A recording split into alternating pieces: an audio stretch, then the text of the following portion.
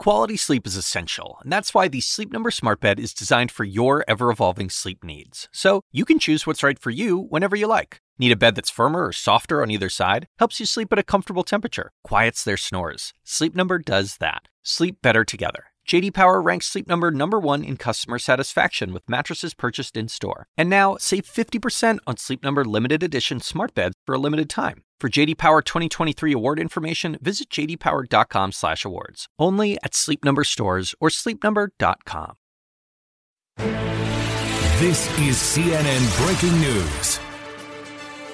Welcome to The Lead. I'm Jake Tapper. We begin today with some breaking news. Los Angeles County's stay-at-home orders will, with, quote, all certainty, be extended for the next 3 months. That's through July, according to the Los Angeles County Public Health Director. The Los Angeles Times just broke this story. It's an attempt to continue to slow the spread of coronavirus there. And this all comes as the nation's top infectious disease expert, Dr. Anthony Fauci, issued a stark warning for the nation earlier today. The United States does not have, he says, coronavirus under control. So I think we're going in the right direction, but the right direction does not mean we have by any means total control of this outbreak. Dr. Fauci also emphasizing the, quote, consequences could be really serious, he said, if states and cities open up before meeting the guidelines laid out by the White House task force, which is precisely what appears to be happening in many states across the nation.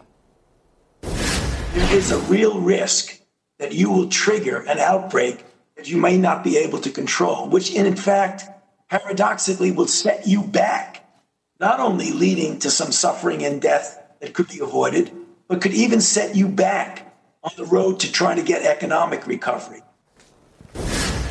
These warnings coming during a Senate Health Committee hearing earlier today, a hearing that in itself served as a testament to how much the Trump administration does not yet have control of this pandemic. All 4 administration officials testifying today testified remotely. 3 of them are in some state of self-quarantine because of exposure to a White House official at the White House who tested positive, along with the committee chair, Republican Senator Lamar Alexander, also in self-isolation because of possible exposure. And, of course, the Democratic ranking member, Patty Murray, also appearing from home. Those 2 senators having a moment of bipartisan agreement today that testing so far in the U.S. has not been nearly enough. Republican Senator Mitt Romney of Utah going so far today as to admonish the person in charge of getting testing up to speed, Admiral Brett Giroir, for his claims about testing as he stood next to President Trump yesterday in the Rose Garden. Yesterday, you celebrated that we had done more tests and more tests per capita even than South Korea. But you ignored the fact that they accomplished theirs at the beginning of the outbreak while we treaded water during February and March. I find our testing record nothing to celebrate whatsoever. Indeed, as Romney pointed out, South Korea has lost 258 of its citizens to this virus. As of this moment, the United States has lost at least 81,805. All of the testimony today serving to contradict President Trump's mission accomplished declaration just yesterday about testing. We have met the moment, and we have prevailed. And as CNN's Caitlin Collins reports for us now, Dr. Fauci also said today the death toll is likely higher than the more than 81,000 deaths we currently know about. As the president pushes for the nation to reopen, one of his top health experts had a dire warning about doing so too soon. If you do not do an adequate response, we will have the deleterious consequence of more infections and more deaths. Dr. Anthony Fauci was one of 4 top health experts who testified virtually before a Senate committee today, where he and others were pressed on whether the country is ready to reopen. It's important to emphasize that we're not out of the woods yet. Battle contends in we months, but we are more prepared. More than 80,000 people in the United States have died from coronavirus. While the president has privately questioned whether that number is inflated, Dr. Fauci said it's likely higher. I don't know exactly what percent higher, but almost certainly it's higher. One day after Trump claimed the U.S. had prevailed on testing, Democrats and one Republican on the committee pushed back. But this administration has had a record of giving us broken promises that more tests and supplies are coming, and they don't. I find our testing record nothing to celebrate whatsoever. Trump's testing coordinator said the administration hopes to have significantly ramped it up by September.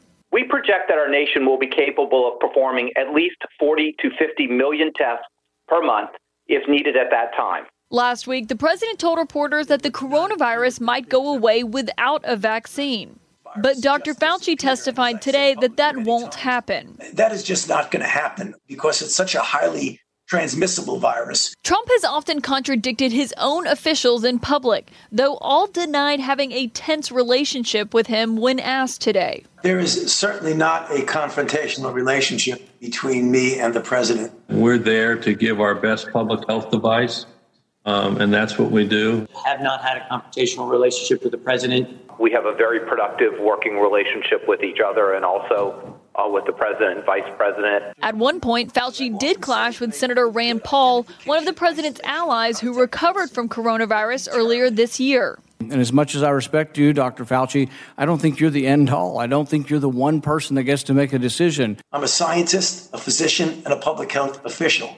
I give advice according to the best scientific evidence. At the White House, President Trump remained behind closed doors today. After one of his top aides tested positive, Vice President Mike Pence, who showed up to work in a mask, will now distance himself from the president for the next few days. The vice president has made the choice to keep his...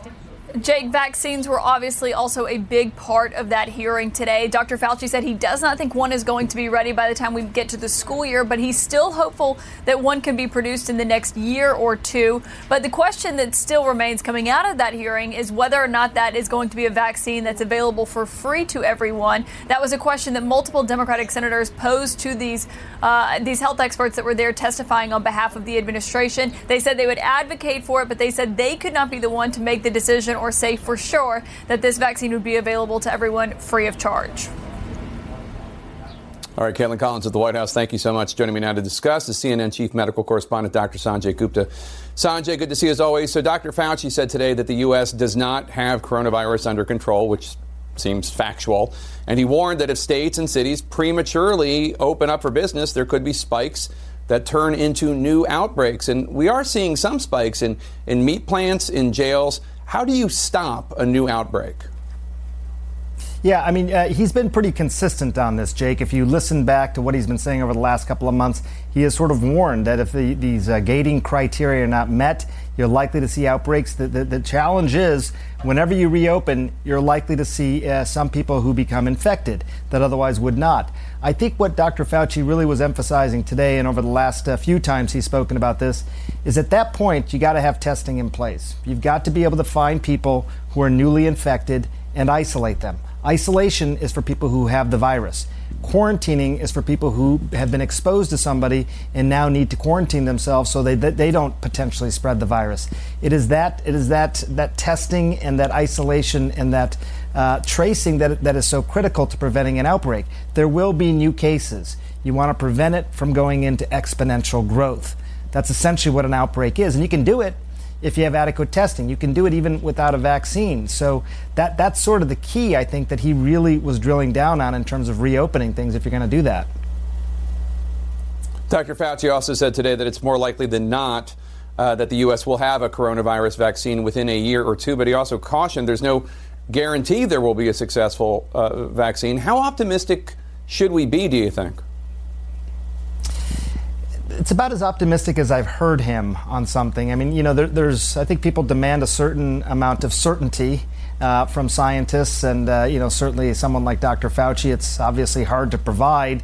So I listen really closely to how his tenor changes. I know he's speaking very closely to many of these vaccine manufacturers. There are several different platforms of vaccine that are being trialed, meaning, different types of vaccines that are being trialed. And there's lots of candidates out there.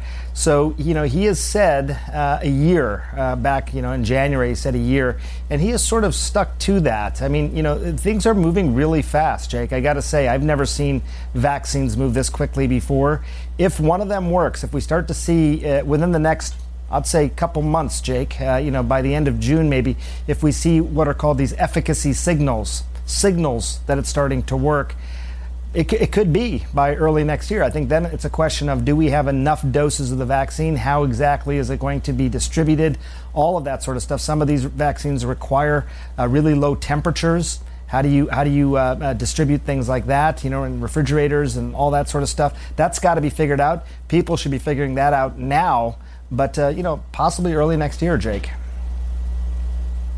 I want to get your reaction to an exchange between Republican Senator Rand Paul of Kentucky and Dr. Fauci about the risks of reopening schools. Take a listen. With regard to going back to school, one thing that was left out of that discussion is mortality. I mean, shouldn't we at least be discussing what the mortality of children is? This is for Dr. Fauci as well. The mortality between 0 and 18 in the New York data approaches 0. I think the one size fits all that we're going to have a national strategy and nobody's going to go to school is kind of ridiculous. I think we better be careful if we are not cavalier in thinking that children are completely immune to the deleterious effects. So again, you're right in the numbers that children in general do much, much better than adults and the elderly, and particularly those with underlying conditions. But I am very careful and hopefully humble in knowing that I don't know everything about this disease, and that's why I'm very reserved in making broad predictions.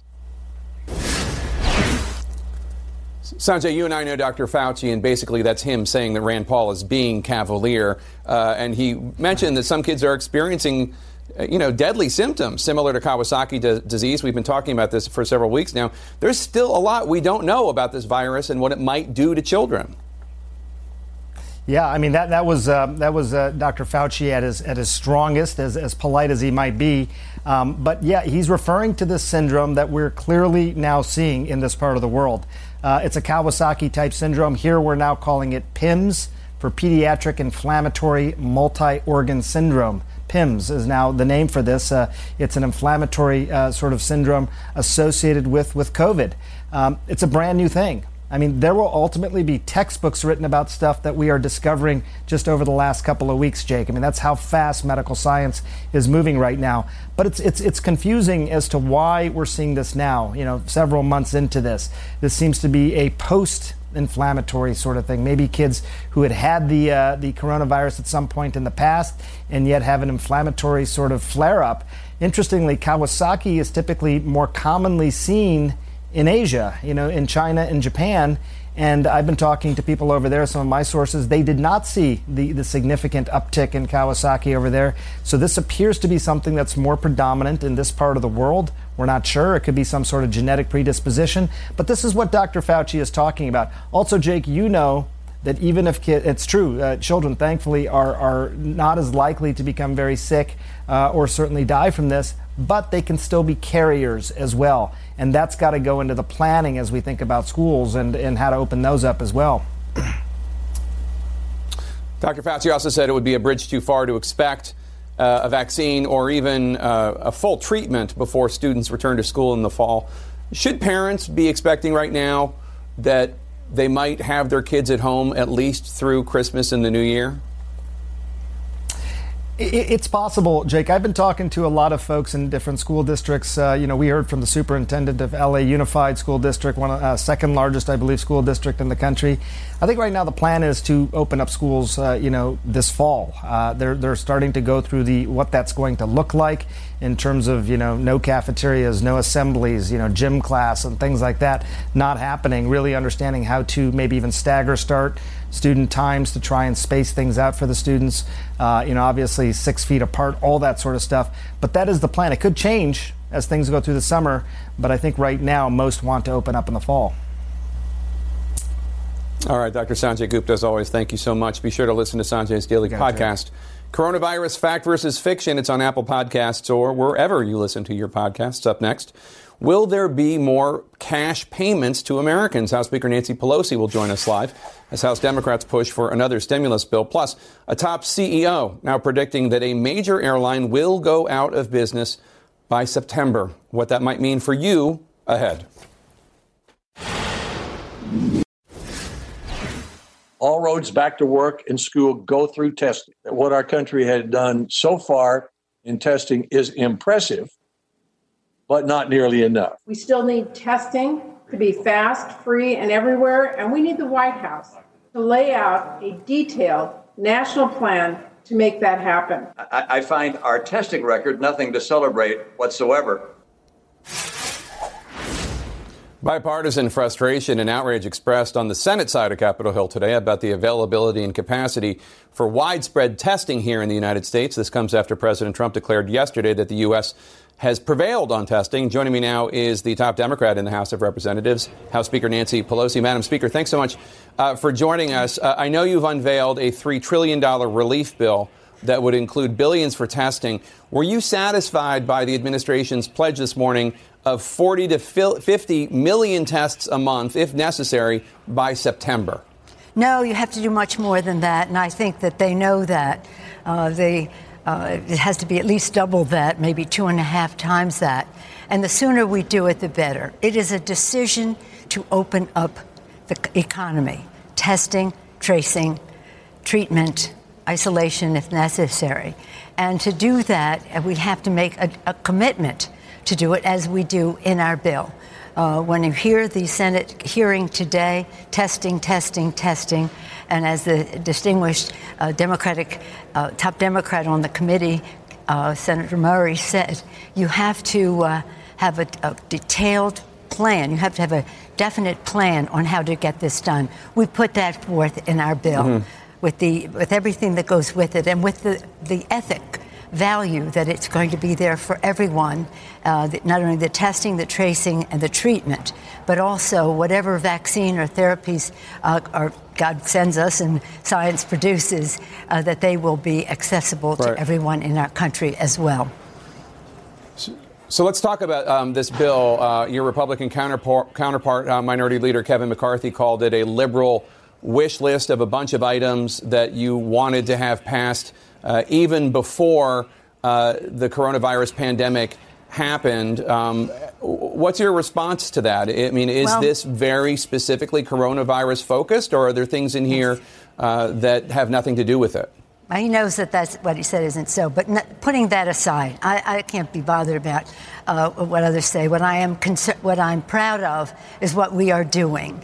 And the fact is that in all 4 of the bills that have passed before, they've all been bipartisan. And we've all, in our caucus, have agreed that everything is coronavirus centric and also in a timely way that relates to the virus. It's too deadly to our lives, to our livelihood, to our democracy for us to use it for any other purpose. So when the money for state and local, it's to defray the cost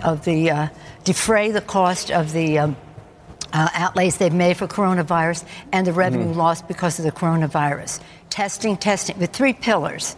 Honor our heroes by supporting our state and local entities so that they don't lose their jobs. These heroes don't lose their jobs. Open up government by testing, tracing, treatment, etc. And the third is putting money in the pockets of the American people. All of it timed and centric to the coronavirus.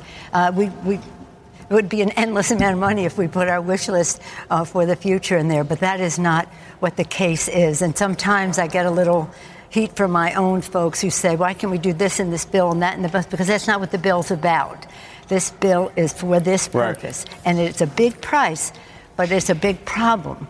And as chairman of the Fed said, think big because the interest rates will never be lower. And so they've used the interest rates to give confidence that credit will be available because the interest rates are low. We want those same interest rates. And they use it to bolster the stock market. We want to use it to bolster the American people. I'm very proud of the work of my chairman. I want you to take a listen to what New York's Democratic Governor Andrew Cuomo had to say today about what he wants in the next stimulus bill. It has to be a smart piece of legislation this time. What does that mean? No handouts to greedy corporations, no political pork, and no partisanship. You can't. Sometimes there has to be a time in history when the federal government is willing to stop playing partisan politics. So no partisanship, and yet the House Republicans sound like they oppose this bill. The Senate Republicans oppose this bill. The White House, it doesn't sound like they're supporting this bill. That sounds partisan to me. Am I wrong? Well, it may be partisan on their part, but it's not partisan on our part to meet the needs of the American people. But let me reiterate. We passed 4 bills, all of them bipartisan. This is the 5th bill. And much of the essence of this bill, the 3 pillars, have a provenance in the previous bills. We have had state and local in there. We've had direct payments to people and unemployment insurance to people, and we've had testing. Our first bill on March 4th was testing. Our most recent bill that passed had $25 billion for testing. So all of these spring in a bigger way, nonetheless, because there's a bigger commitment to testing and to meeting the needs of localities. So, again, it's all been bipartisan. I hope that it will be. I think there's great bipartisan support throughout the country from governors and mayors about the state and local provisions that are in the legislation. Scientists all agree we can't open unless we test. That's not even partisan. That's scientific. And you even heard the chairman and the top Democrat on the committee say what we've done is not nearly adequate. And then again, meeting the needs of American people. When the Republicans say we need a pause, as I keep saying, there's no pause in hunger and rent in your bills and no pause in the agony of not having a job because of this terrible situation. So we feel very proud of the prioritizing, curating of the issues that we have so that they meet the needs of the American people very directly, and that it is a very defensible bill. Everything in it is for the purpose of opening up our government, helping people in the meantime, and defeating this virus as we honor our heroes who are working so hard, risking their lives to save lives. House Speaker Nancy Pelosi, thank you so much for your time. Stay healthy. Good to see you as always. Thank you. And coming up, new ways to control coronavirus. For his wonderful work. Thank you. I will pass that on to him. Coming up, new ways to control coronavirus from one state considering requiring pictures of all visitors to L.A., looking to extend the stay-at-home order for another 3 months. Stay with us. Los Angeles County will likely extend its stay-at-home orders for another 3 months through July. With more than 10 million people, L.A. County is the biggest county in the nation by population, with more people than 40 states. It comes as the governor announced more than 1 million coronavirus tests have been conducted in California, 41,000 in the past 24 hours alone. CNN's Nick Watt is in the Malibu area of Los Angeles County. And Nick, this possible extension on stay-at-home orders is really hitting a lot of people with surprise and shock. What do we know about the details?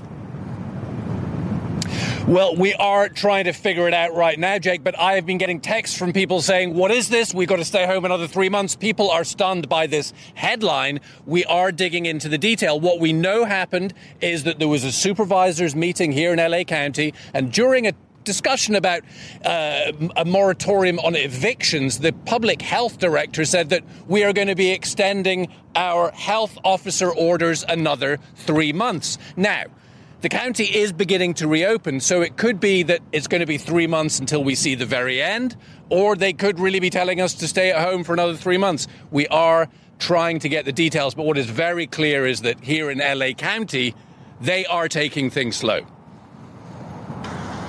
While activists in Florida lay body bags on the steps of the Capitol, stores in Ohio today opening doors to a brave new world. We have cleaned everything. Everything is marked off and everybody's safe. Through this weekend, 48 states will have begun reopening. Colorado, South Carolina, Georgia, and Oklahoma were among the first, and their new case counts are holding steady for now, but it is still too early to tell the full impact of opening. My concern is that we will start to see little spikes that might turn into outbreaks. New York State starts reopening Friday as we hear New York City's terrible toll of nearly 19,000 dead through early May might be even higher. The CDC now says another 5,000 deaths are potentially related to the pandemic. I very much align with Dr. Fauci's concern. In the beginning of June, that will be the first chance we get to start to do something differently, but only if the indicators show us that. Just one reason why Broadway theaters will be closed through at least early September. Temperature check. Over in Hawaii, every single new arrival might now be photographed as officials scramble to enforce a 14-day quarantine for visitors. Certainly having photos would be helpful. New case counts in South Dakota climbing dramatically, and after clashing with the governor over COVID checkpoints on tribal land, the Oglala Sioux now in a 3-day lockdown. There will be absolutely no movement of anybody or anything throughout the reservation. Meanwhile, Doctors Without Borders, an international organization, has teams helping the Navajo Nation. As a new CNN poll finds, 54% of Americans think their government is doing a poor job preventing the spread. A majority also think the worst is yet to come. Still, some signs of near normality on our horizon. Major League Baseball might restart spring training in June, according to the New York Times, and an 82-game fanless season. First pitch, maybe July 4th. And Disney World in Florida is now accepting reservations for July. But some researchers fear a rerun of the 1918 Spanish flu pandemic, a spring-summer lull, and then a very large wave this late summer or fall that could be much, much larger than anything New York had seen or many other places around the world. That's a concern to us if 1918 holds as a model as it has so far.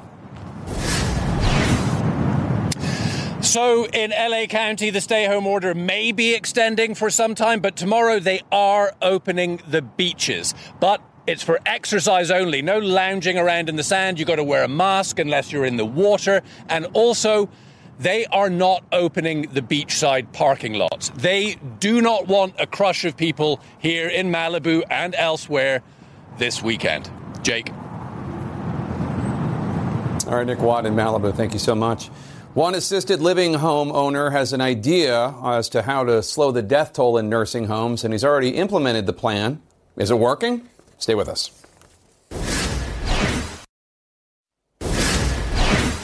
More than half of all coronavirus deaths in at least 14 states are people living in assisted care facilities, according to the Kaiser Foundation.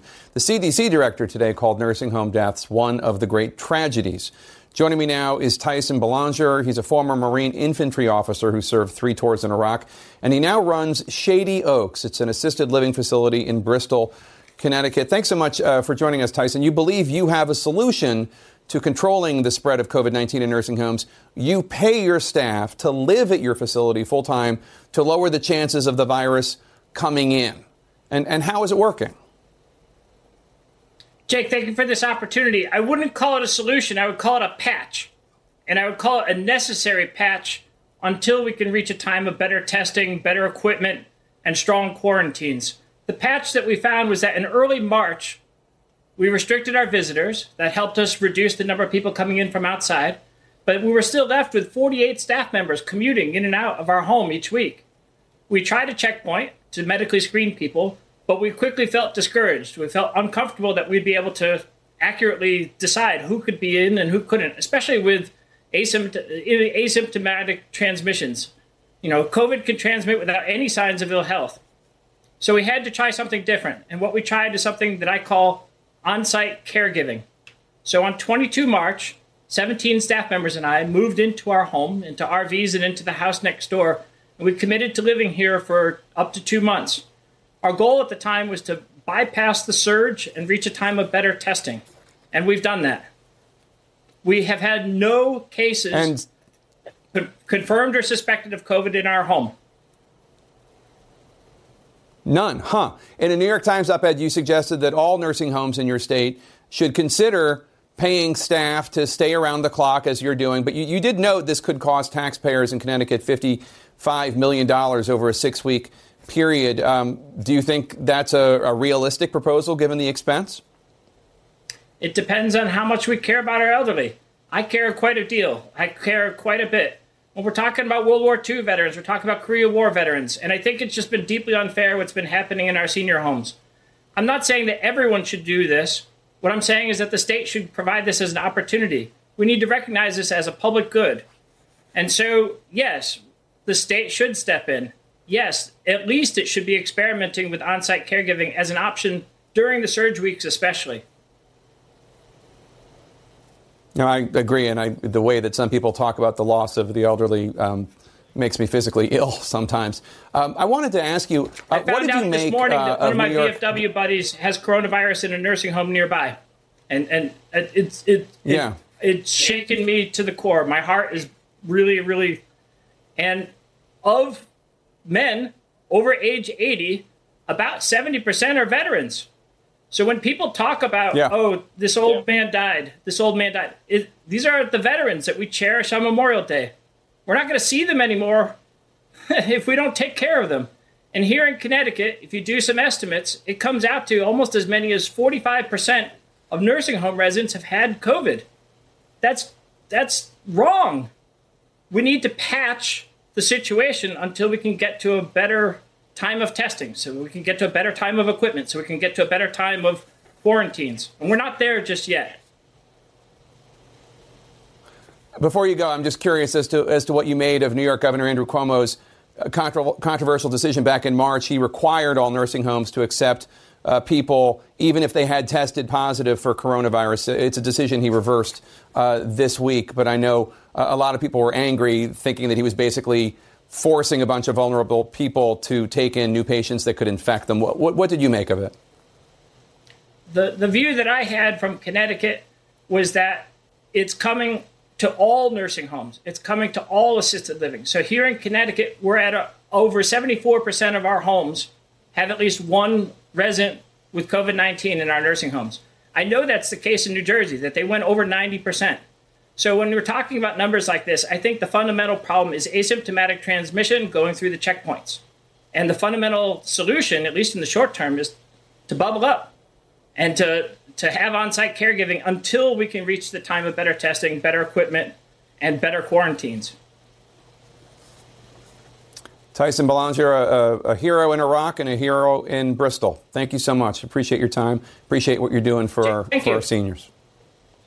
Jake, thank you very much. More on the breaking news this hour about LA County possibly extending the stay-at-home order through the month of July. I'm going to talk to the mayor of Los Angeles. That's next. More now on that alarming prediction from Los Angeles County. The public health director there saying today, quote, with all certainty, Los Angeles County will keep its stay-at-home orders through July. Joining me on the phone is Eric Garcetti. He's the mayor of the city of Los Angeles. Mayor Garcetti, thanks for joining us. What was so alarming in LA County for the health director to make this kind of warning? Explain to us what the situation is there. Well, I want to reassure people because I think there was a lot of panic suddenly when the headline said we're all going to stay exactly as we are for 3 more months when that's not the case. I think quite simply she's saying that we're not going to fully reopen Los Angeles and probably anywhere in America without any protections or any health orders in the next 3 months. I think we know that's going to be even longer than 3 months. And as I've said a million times, we're not moving past COVID-19. We're learning to live with it. We're not going to go back to pre-COVID-19 life anytime soon or jump forward to post-COVID-19 time until there is a medicine or a vaccine that allows that. So we're still living in the age of COVID-19. And, that said, we don't have to freeze life or freeze our economy where it is, but we will continue to need to have a health order about covering our faces, physically distancing, protecting our vulnerable population, and following the numbers when it comes to what steps we take moving forward, assessing those and staying or retreating in some cases when this disease gets bad. Okay, but she did seem to be saying that people were going to be staying at home still through July. I understand that we're not going back to 100% normal for quite some time, maybe not even until next year. But are you saying that she's wrong, that Los Angeles County residents are not going to be staying at home until July? And I just spoke to her a few minutes before because we've got a great health director and Dr. Ferrer here. We've taken her advice and saved thousands, if not tens of thousands of lives. And I know most Americans want us to get it right. You look at polls across the country, certainly here in Los Angeles, it's go slow, don't go fast, and get it right so we don't have to retreat. So she wanted to make sure that I communicated and what she was communicating is that we still need to have a public health order because there are some populations who will need to stay at home. People need to know whenever possible it is safer to stay at home. So if you can telecommute, et cetera, and there's no radical changes in the next week coming, but that doesn't mean 3 weeks from now, 6 weeks from now, 2 months from now, we won't continuously edit that order and make sure that we open up safely as much as we can. And if it gets dangerous, I've always told people the hard truth, we may need to step back at times as well. Governor Newsom said that California has done more than 1 million coronavirus tests, with 41,000 done just yesterday. How many tests do you need to be doing, for example, for schools to reopen in September or August? I guess they open earlier in California. How many tests do you need to be doing a day for that to happen? Well, I think we need to be in a county of 10 million people. The base that's been recommended nationally is about 15,000 tests a day. We're now at that in L.A. County. I'm very proud we're the first county that is giving universal tests to anybody who wants them, whether they have symptoms or not. We have to figure out, federal help for the city level to pay for that because we're burning through about $1 million a day in testing. Some of that's reimbursable, but it is absolutely critical. And thanks to your last guest, we have to test aggressively in our senior homes, protect our veterans and our seniors, and, of course, with people who are vulnerable, like our people experiencing homelessness. But for our schools, there's no question we're going to have for our young people, not just testing once and you're good to go to school, but at least weekly, if not more frequently, to make sure nobody infectious is going to school, even if they don't have symptoms. That will reassure not only the students, but, of course, their families and the teachers. If that's done, I do think we can get in the fall back to some version of school, even if it doesn't look exactly like we're used to. All right, Los Angeles Mayor Eric Garcetti, best of luck with all of that. Thank you so much for your time. Thanks as always. Appreciate it, Jake. Be well. Coronavirus in the Kremlin. The close member of Putin's inner circle now hospitalized. That's next. In our world lead, a top aide of Russian President Vladimir Putin is now hospitalized with coronavirus. As CNN's Matthew Chance reports, Putin is now facing a crisis across his country and in his inner circle. News that Putin's spokesman has coronavirus is gripping Russia. Dmitry Peskov may be only the latest official there to test positive, but he's the one closest to President Putin. It raises questions about the health of the Russian leader. For years, Peskov has been the public mouthpiece of his strongman president. Putin rarely appears without him, at home or abroad. There's a strong chance the two could have been in close contact. To allay fears, Peskov has insisted there's been no in-person dealings between the two for over a month. The Kremlin says Putin has been working remotely from his residence outside Moscow, although he clearly takes some meetings face-to-face, like this one with the head of the Russian state oil company. It's a risk in a country reporting more than 10,000 new infections every day. And there are growing signs of the strain. At this hospital in St. Petersburg, at least 5 coronavirus patients were killed in a blaze on their ward. At the weekend, another died when a fire broke out in a Moscow hospital. Emergency workers say both incidents were caused by faulty ventilators bursting into flames. All this as the Kremlin moves to lift restrictions on a national lockdown. But the coronavirus in Russia shows little sign of easing. In fact, Jake, it seems to be getting even worse because the country now has more than 230 confirmed coronavirus infections. That's the second biggest toll in the world after the United States. All right, Matthew Chance, thank you so much. I appreciate it. Our coverage on CNN continues right now. Thanks for watching. Stay healthy. When you work next level. And when you play next level. And when it's time to sleep, Sleep Number smart beds are designed to embrace your uniqueness, providing you with high-quality sleep every night. Sleep next level. J.D. Power ranks Sleep Number #1 in customer satisfaction with mattresses purchased in-store. And now, the Queen Sleep Number C4 smart bed is only $1,599. Save $300 for a limited time, only at Sleep Number stores or sleepnumber.com. Prices higher in Alaska and Hawaii.